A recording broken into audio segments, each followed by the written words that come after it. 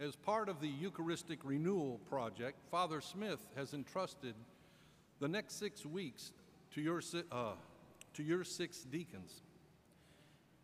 During this time, each week, a different deacon will come up and do a homily which addresses a specific question about the Eucharist and the need for a Eucharistic renewal.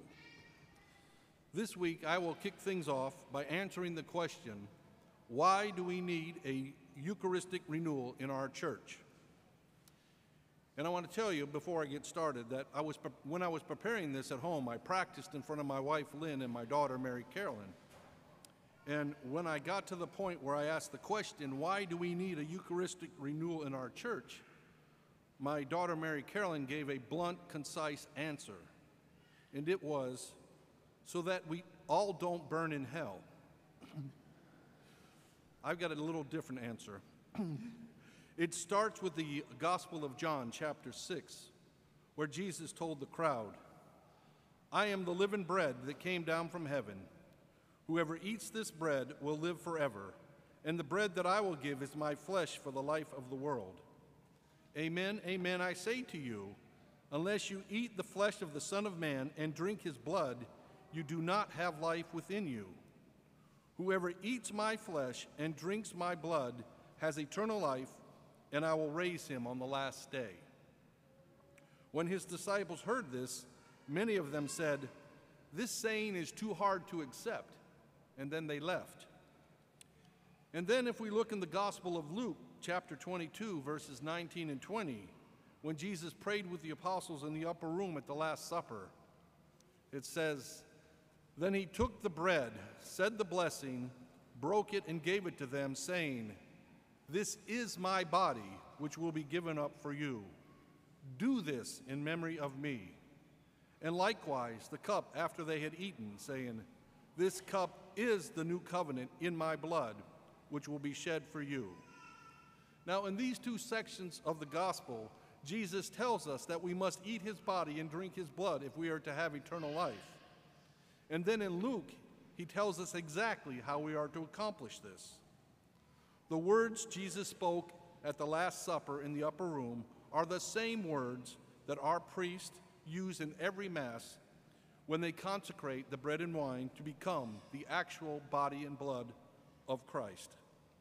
Through the holy sacrament of the Eucharist, we are able to eat his body and drink his blood. Now we can almost empathize with the first disciples when they walked away, because for them this was a strange teaching. Especially if you consider at that time, good Jews were taught that they could not eat, drink, or even touch blood. However, after the Last Supper and then the passion and resurrection of our Lord Jesus Christ, the apostles and those appointed by them went out and did exactly what Jesus meant when he said, do this in memory of me. Now, Father Mike Schmitz has a series on YouTube and some other places, but I watch it on YouTube, called Bible in a Year. And in it, he states that for the first 1,500 years after the resurrection of Jesus, every Christian in the world believed that when they went to Mass, they were actually receiving the true body and blood of Christ.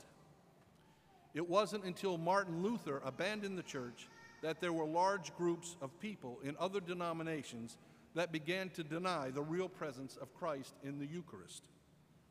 Now, along the way, there were some individual Catholics who had their doubts, but as a whole, the Catholic Church always taught and believes that we are receiving Christ himself at Mass. There's one specific example of a Catholic that can be found in a Eucharist that doubted whether this was the true presence of God, and that can be found in the Eucharistic miracle of Lanciano, Italy. In the 700s, there was a particular monk who was celebrating Mass, but he had started to question his belief in transubstantiation. So he was saying Mass, and when it came to the words of the consecration, the host in his hand turned to bleeding flesh. In his excitement, he called the congregation to come up and witness this miracle. And that fleshy, bleeding host was retained and kept safe for centuries. In 1970, and then again in 1981, that's over 1,200 years after the miracle, medical doctors were allowed to examine the host, and they determined that the material was fresh flesh that came from the heart of a man with type AB blood, the same type that's found on the Shroud of Turin. Now, despite this event and many other authorized and Vatican-approved miracles of the Eucharist, doubts began to creep into members of the Catholic Church. Some recent polls have showed that only 27, that's 27% of the people that identify as Catholic claim to believe in the real presence of Jesus in the Eucharist. However, there's been a follow-up report that said that number is skewed to the very low side because the poll asked a lot of people that identified as being Catholic but do not practice their faith and do not attend Mass every week. And as a matter of fact, if you poll those that do attend Mass every week, the percent that do believe in the real presence climbs closer to 80 to 85%. Now, there are some non-believers in the real presence that will go so far as to accuse believing Catholics as being idolaters. They will claim that our hosts are not actually Jesus, but just wafers of bread. So in fact, we are worshiping bread and not God. To this, I would once again refer to Father Smits. To argue this, Father Smith points out that as soon as the Israelites began to worship the golden calf, God immediately sent Moses down to destroy the calf and end this false idolatry or false worship. Now, Father Smith asked the question, if the Eucharist was not truly the body and blood of Jesus, would God have waited 1,500 years to end this supposed idolatry? I don't think so. When I was in high school, I attended something called Young Life, and it was an interdenominational prayer group. And I remember one time we had a speaker that came and said that Jesus was either a liar, a lunatic, or he was exactly who he said he was. And I think we can rule out Jesus being a liar. He said he was the way, the truth, and the life. I'm not aware of any record of him lying. And as a matter of fact, of all the things that he said that we can check, and there's many of them, for example, like the prediction of the destruction of the temple, Jesus did tell the truth.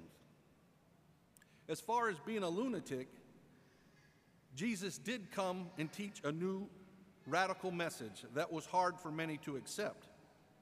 But time has shown that his message provided us all a better way to do the two things that we've been called to do: love God and love our neighbors. In the book of Acts, there's a person called Gamaliel. And Gamaliel gives warning to his fellow Israelites to be careful how they handled the apostles of Jesus. He warns that there had been other prophets like Jesus that were killed, and when he died, their disciples scattered and dispersed, and their movements died out. Gamaliel said, if this endeavor or activity of Jesus was of human origin, it would destroy itself. But if it was from God, not only would they be killing these innocent men, but they could find themselves fighting against God. Well, here we are 2,000 years later, and we're still worshiping that same Jesus Christ as the Son of God. So the conclusion is that Jesus is who he said he was, and that this truly is the body and blood of Christ. So now to answer the question, why do we need a Eucharistic renewal in our church? Well, let me start by defining our church. If we refer to our church as being Prince of Peace, it is my opinion that although we're not always perfect, our priest, my fellow deacons, the teachers, and our parents set such great examples of how we are to treat the Holy Eucharist. As a deacon, I'm given the honor to distribute the Holy Eucharist at Mass. And I can tell you there are times that I can only stand in awe as I look at the Blessed Sacrament in my hand before I give it to you. The overwhelming reality of who it is that I'm holding can literally send chills through my whole body. Each day I pray that Jesus holds me in his hands, and here I am holding him in my hands. Now, if I expand the definition to include the whole Catholic Church, well, obviously there's work to be done. When only 1 in 4 people that identify themselves as Catholic can believe what Jesus himself actually taught us, we have gotten way off course. Jesus is not a liar, he's not a lunatic, and he is who he said he is. And the Eucharist is what he said it is, his body and his blood. Now, if we go further and count the church as all Christians, or even better yet, everyone on the planet, we believers suddenly become a small minority.